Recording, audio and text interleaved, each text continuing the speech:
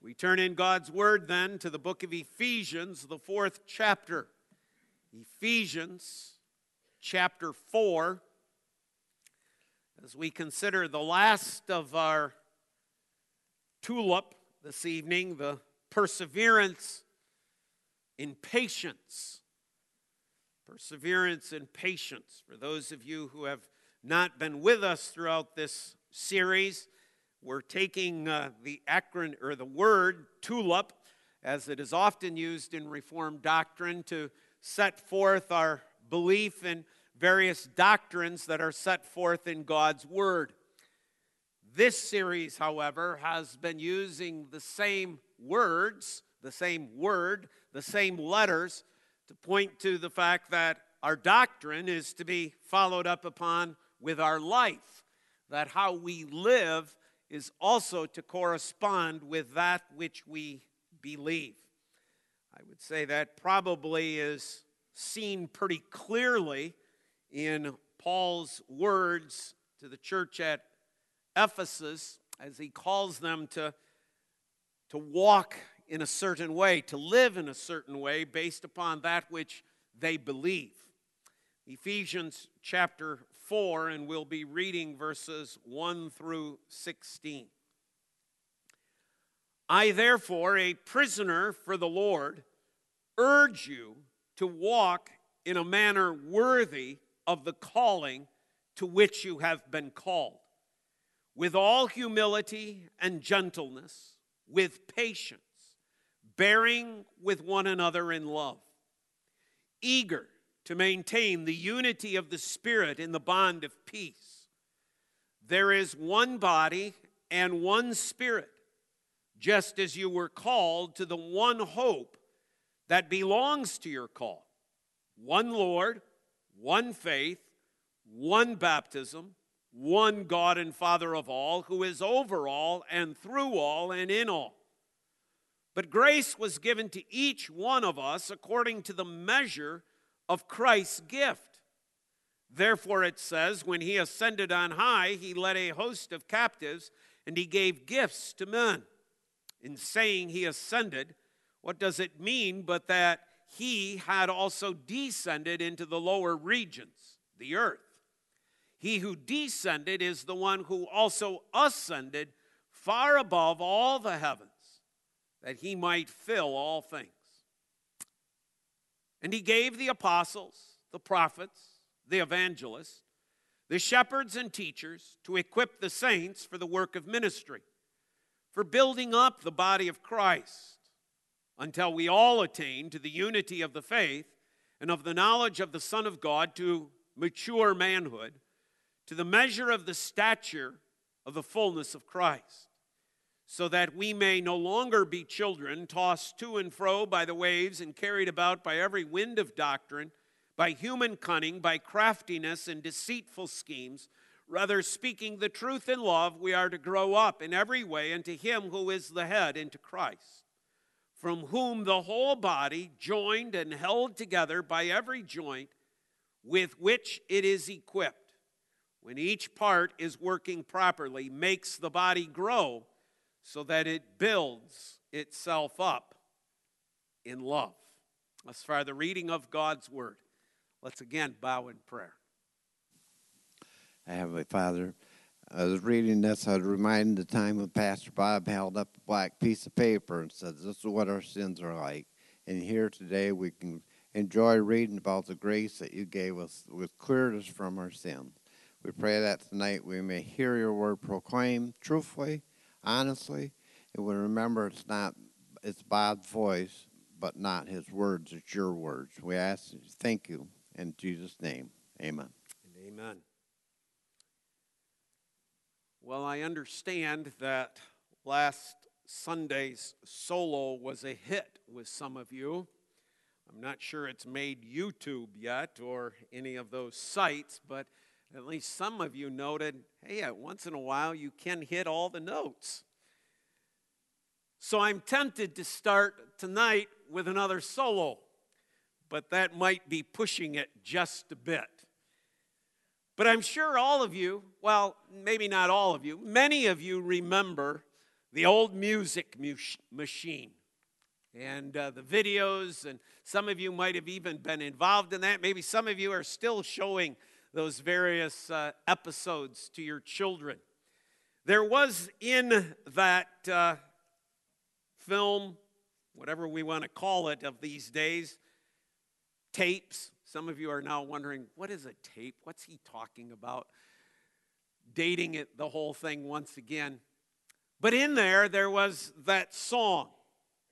Be patient, be patient. Don't be in such a hurry. When you get impatient, you only start to worry. Remember that God is patient too, and think of all the times when others had to wait for you. That would be a way to start, and it would also be a way to end. Because it does indeed put bookends around that which God's Word reminds us of. Paul here is calling us as believers in Jesus Christ to be patient. Listen to these words again. I, therefore, a prisoner for the Lord, urge you to walk in a manner worthy of the calling to which you have been called, with all humility and gentleness, with patience, bearing with one another in love, eager to maintain the unity of the Spirit in the bond of peace. As we consider this tonight, this text and the consequences or the ramifications of it, we do so under two major points. One, we should be those who persevere in patience because this is the result of grace. And secondly, this is Scripture's teaching. We are to be patient people. And as I've been telling you all along in this series, we, as Reformed believers, who understand the sovereignty of God, who understand that God is the one who has a sovereign plan over the entire universe spanning all of time. We who understand the depth of God's grace ought to be those who exemplify patience in this world. Oftentimes, I have told you before that sermons are preached not only for you as the congregation, but they're preached for the pastor as well. That is certainly not untrue of this particular passage as well. Patience. Such a hurry. Do things so quickly. Get so frustrated by those who don't catch up and won't come along, who don't get it. But we are called to be the people who persevere, who continue on in patience. Note, first of all, that this is Paul's urging. See that in the text? I urge you. I urge you. That's an interesting word because the root of the word that Paul is using here in the Greek is the same root as paraclete, which is the Holy Spirit. Paul is urging these Ephesian believers with the same power, with the same force as the Holy Spirit works upon our hearts. This is Paul saying, not just Paul, this is the Apostle Paul, but not just the Apostle Paul. This is the Holy Spirit speaking to you and I tonight, saying, I'm urging you. I am working. I am tapping on the door of your soul. I am coming with all the power with which I urge you to become a believer, with which I urge you to repent, to turn to Christ, to look to Christ. It is the same idea that is being given here. It's not like somehow this urging is secondary. It's not like somehow this urging is less important or is less significant. This is the same force that the Holy Spirit's work in our hearts is that of urging us to be patient people. Notice that Paul is apparently writing this as a prisoner for the Lord. Certainly not one in ideal circumstances and situation. This is not like one who is writing in the lap of luxury, telling somebody else, be patient, don't be in such a hurry. This is one who would have some reason for anxiety. This is one who would have some reason for impatience. This is one who would be saying and questioning, Lord, what are you doing? I'm the missionary to the Gentiles. What are you doing? Here I am in prison. How can I be effective? How can I be effective here? How can I bring the message of the good news of the gospel? I'm in this prison.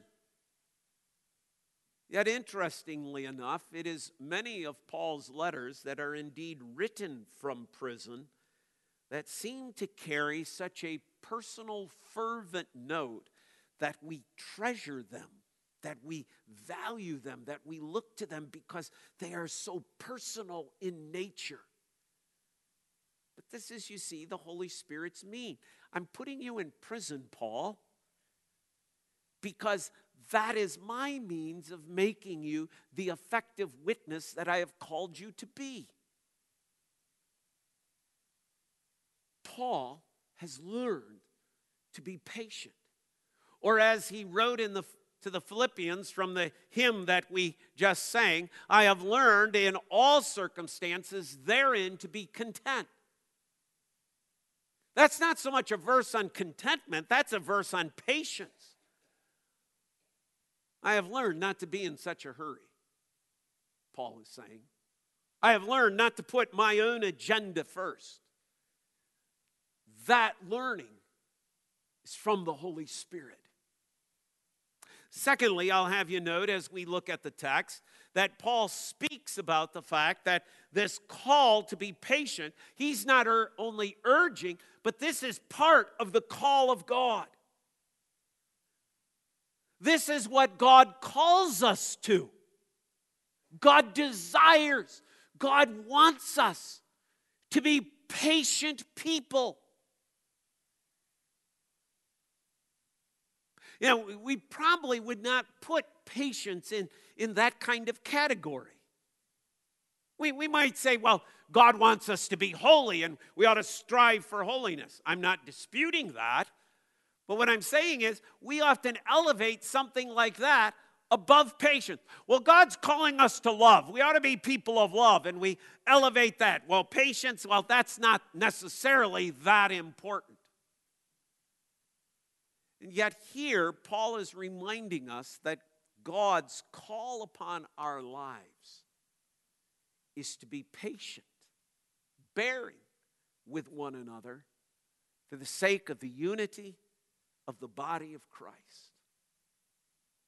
It's rather interesting when we look into the Westminster Shorter Catechism and we read the definition about effectual calling, that which God does through His Holy Spirit. We read the following: effectual calling is the work of God's Spirit, whereby, convincing us of our sin and misery, enlightening our minds in the knowledge of Christ, renewing our wills, He doth persuade and enable us to embrace Jesus Christ freely offered to us in the gospel.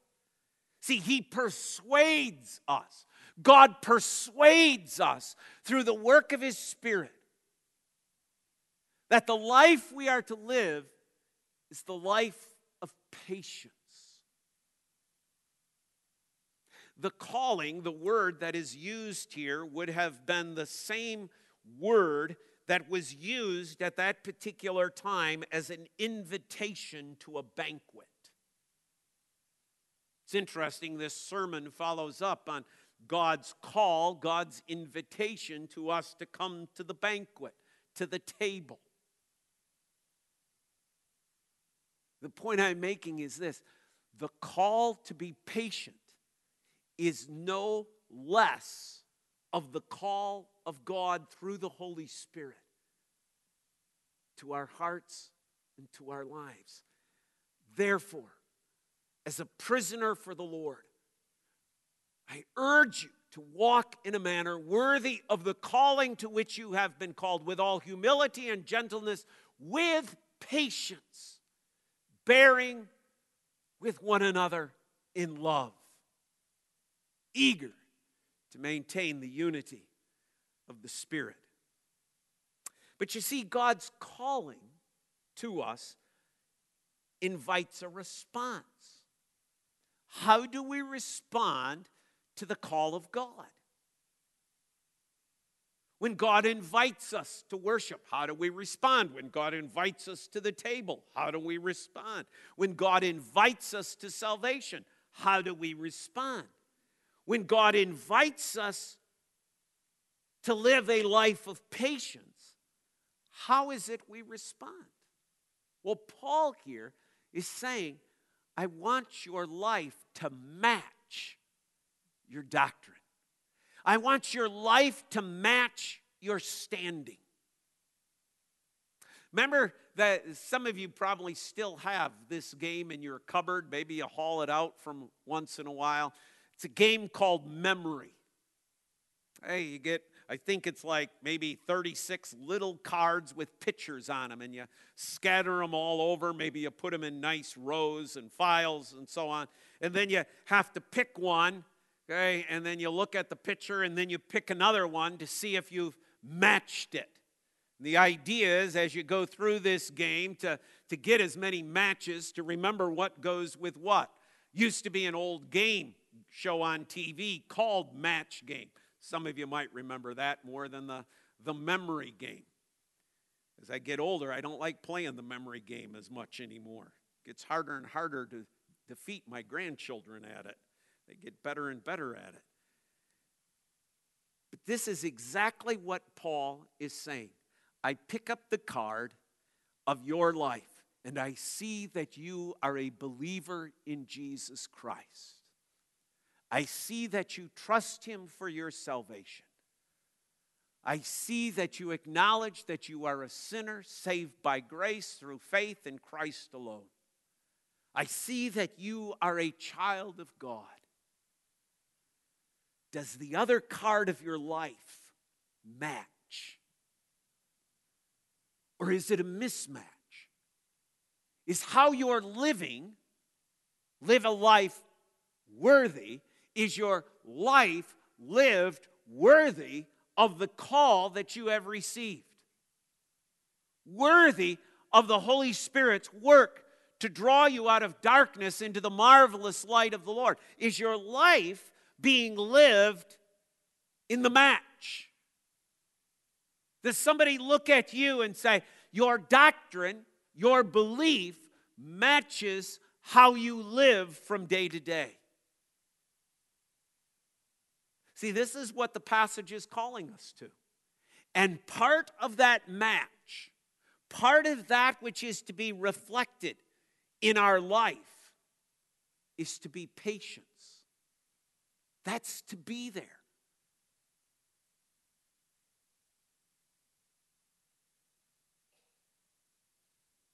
Now, there's other things that fall into that as well. I'm not saying, no, it's all about patience. No, there's other things as well.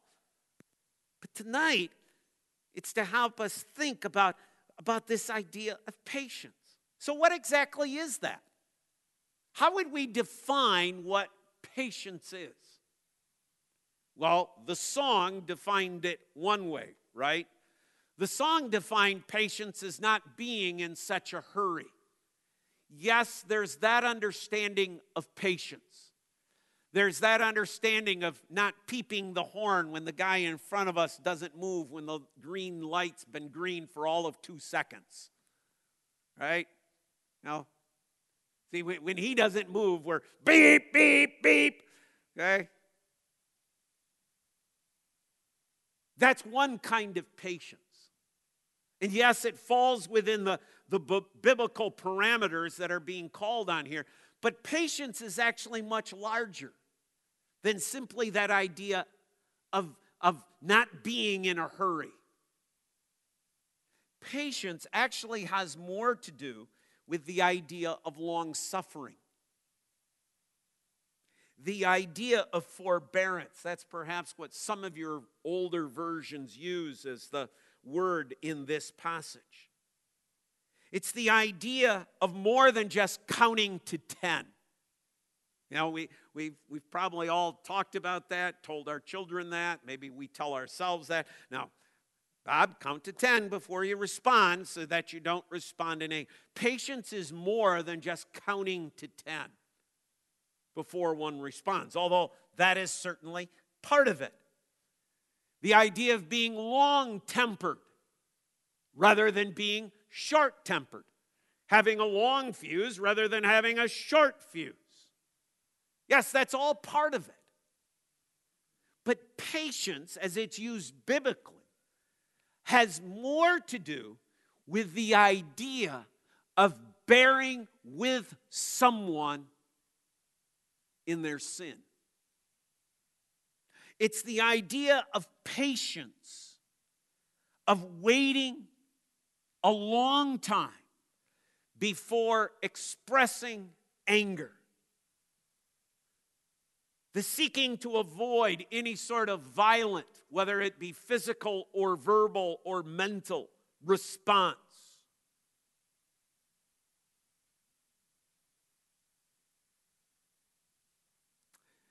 That's why the best way to exemplify it is to look at the text. With all humility and gentleness, with patience, bearing with one another in love. That idea of bearing with has to do with the idea that yes, you are suffering. Yes, you are under a weight. Yes, this person is causing you inconvenience. Yes, their sin is making life difficult. But be patient. Don't be so quick to respond. Be careful that you don't show impatience, but that you are long-suffering. Say, well, I shouldn't have to put up with that. I shouldn't have to deal with that. Now, nobody is arguing, and Paul certainly is not arguing here, that somehow their sin is good. But Paul is arguing for the point, for the fact of how we deal with that person's sin is something we need to be concerned about. Our concern is how we respond. Be patient. Bear with one another.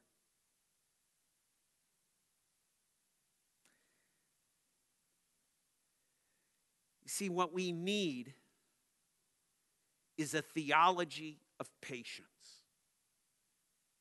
Because you see, when we think about this, I want you to think about how impatient, how not being patient, how not exemplifying a long-suffering, forbearing attitude, but always responding, always quickly, always with an outburst, always have to do it right away. We can't let it go. It's got to be countered immediately or soon after. Is based upon not a correct understanding of God. Because you see, our theology teaches us that God Himself is long-suffering, that God Himself is patient. Listen to these passages. Numbers chapter 14, verse 18. The Lord is slow to anger and abounding in steadfast love, forgiving iniquity and transgression. But he will by no means clear the guilty, visiting the iniquity of the fathers on the children to the third and fourth generation. The Lord is slow to anger. Doesn't say the Lord doesn't become angry, but he's slow to it. He is long-suffering. Psalm 86, verse 15. But thou, O Lord, art a God full of compassion and gracious, long-suffering and plenteous in mercy and truth.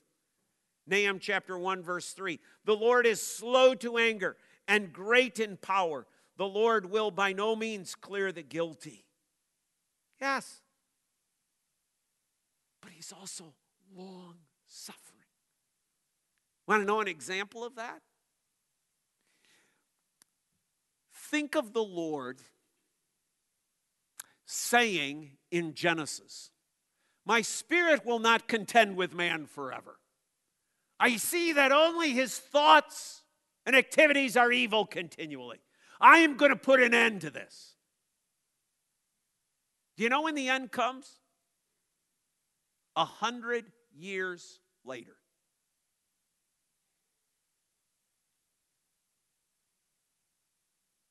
See, there's no immediate. 100 years later, the patience, the long-suffering of God is exemplified in that whole story of the flood. Okay, Noah, build the ark. Now, why didn't God just drop an ark down from the sky? Why didn't God just say, trees come together, form a boat? Why didn't God just automatically put food and animals inside that ark? Why does God have Noah go out and find trees, cut trees, shape trees? Why does God have Noah find pitch and cover the pitch? Why does God have Noah go out and bring in food? The answer is this: God is patient. See, our theology, our understanding of God ought to lead us to the fact that as God is patient, his call to us through his Spirit is patience. Secondly, let's look at then some scripture teachings in regards to this. I've alluded to the ark and that situation, but this is the way of God. 2 Peter 3:15, therefore, beloved, since you are waiting for these, be diligent to be found by him without spot or blemish and at peace, and count the patience of our Lord as salvation. Count the patience of God as salvation.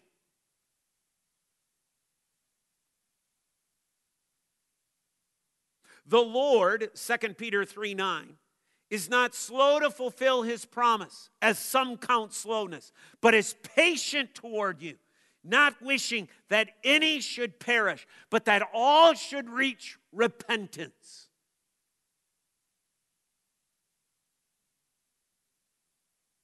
See, this is the way of God.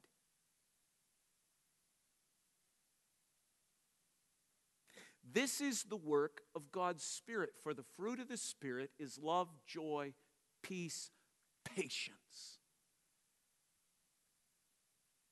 There's not a ranking here of 9 fruit that one is more important than another. This is the fruit.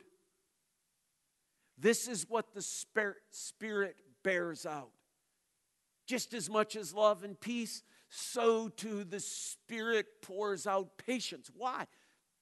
Because he is patient. This is an attribute of God. And as the Spirit fills our hearts and fills our lives, it is this attribute of God too. Not just His love, yes, His love. Not just His peace, yes, His peace. But His patience as well ought to be exemplified in our lives. It ought to be bearing fruit of the Spirit. This ought to be seen. This is why Paul says, I urge you to walk in the way. I urge you according to the call of God by His Holy Spirit. This is the way of God. This is the work of the Holy Spirit.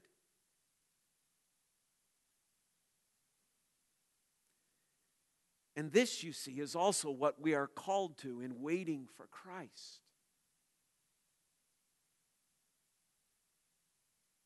Think of what would happen, brother and sister in Christ, if we were not patient in waiting for this second return of our Lord and Savior Jesus Christ.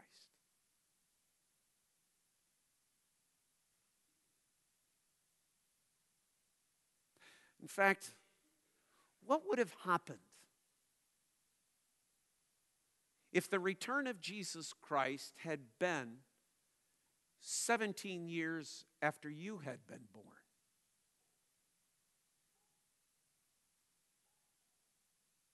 Were you a believer at 17?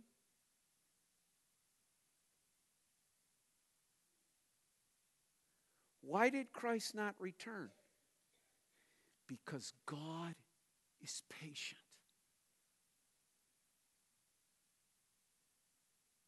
He desires that all come to repentance. Listen to Paul. 1 Timothy 1:16. But I receive mercy for this reason, that in me, as the foremost, Jesus Christ might display His perfect patience as an example to those who were to believe in Him for eternal life. See, Paul understands the fact that Christ was patient with him.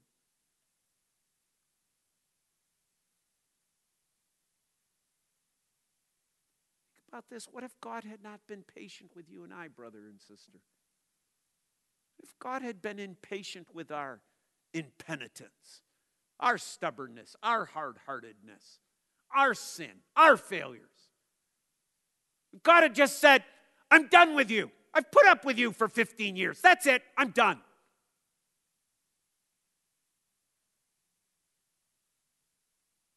For some of you, what if God had said, I'm tired of it. I put up with it for 30 years. But God is patient.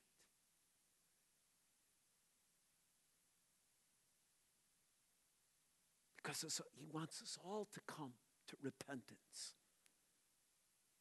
Why did He wait the 100 years? Because God is patient. He gave them 100 years to repent. Why is God patient? Because He gave me 15 years. He gave some of you 18, 25, 30. There are members of our congregation that the Lord gave 50 years to, 55 years to. See, Paul understands that Jesus Christ's perfect patience. See, it's grace. Why should I be patient towards others? Because of the patience that God has shown me. Because of the grace of patience that God has given to me in my life and you in your life.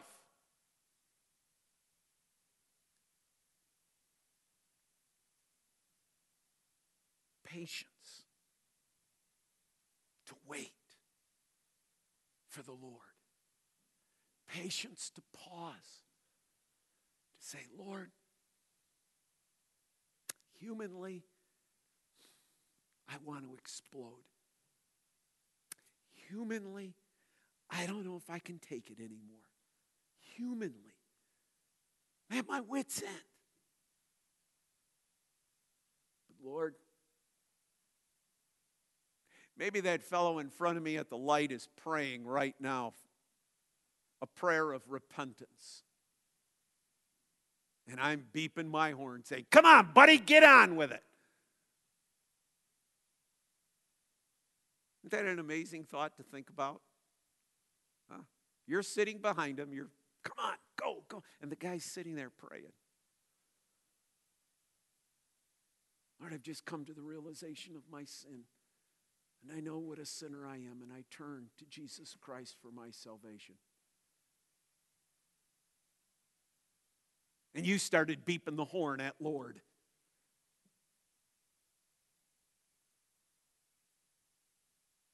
Why should we be patient? Because the Lord desires people to come to repentance. Oh, not that there isn't a judgment, not that there isn't an end of that, not that there isn't an end of the long suffering. But I would fear, my friends, we probably err on the short end of this stick, not the long end. We probably are more impatient than we are overly patient.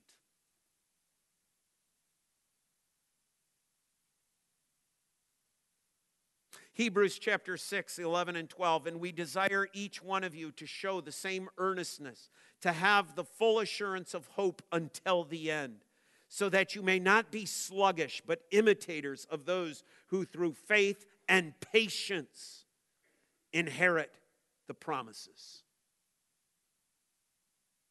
When am I to be patient to the end? Waiting for Christ to return. Do I get impatient? No. The author of Hebrews said to be an imitator of those who through faith and patience inherit the promises. Don't get ahead of God. Walk with the Spirit. Because you see, you and I know it's going to be worth it. For God's anger is but for a moment. His favor is for a lifetime. Weeping may tarry for the night, but joy comes with the morning. See, I know, but it just feels so good sometimes to let it out.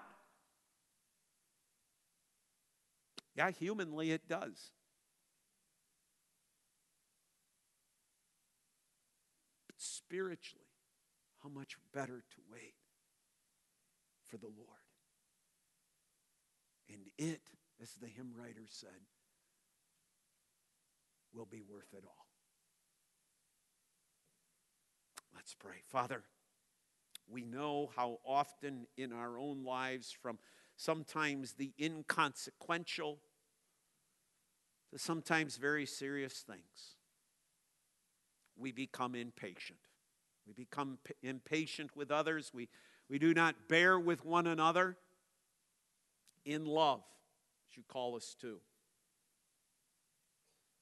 Father, forgive us for that. A lot of times we make mountains out of molehills. A lot of times our schedule, our plans become that which we worship. And when somebody messes up our timing, we're prone to get really upset. When somebody messes up what we think is the right thing to do, we get very annoyed and can become very upset. When something doesn't go exactly as we had planned or hoped it would go, we become too quickly impatient. Father, forgive us. Because you've called us to a better life, we can do better than this. We can do better than that. Because you've given us your Holy Spirit to dwell within us, to live within us, and that Spirit shows forth a fruit of patience. Father, in this week, with all our relatives perhaps coming, or we're going somewhere else, boy, it's going to be easy with the pressure mounting to become impatient. Father, prepare us for that. Help us to be people who desire to have our doctrine and faith match our life walk. And Father, where there are those who deal with circumstances that where they really have been long-suffering, where they really have persevered in patience. Father, help us to remember even then how patient you are with us. Even as we long for the day of Christ, in whose name we pray. God's people saying, Amen.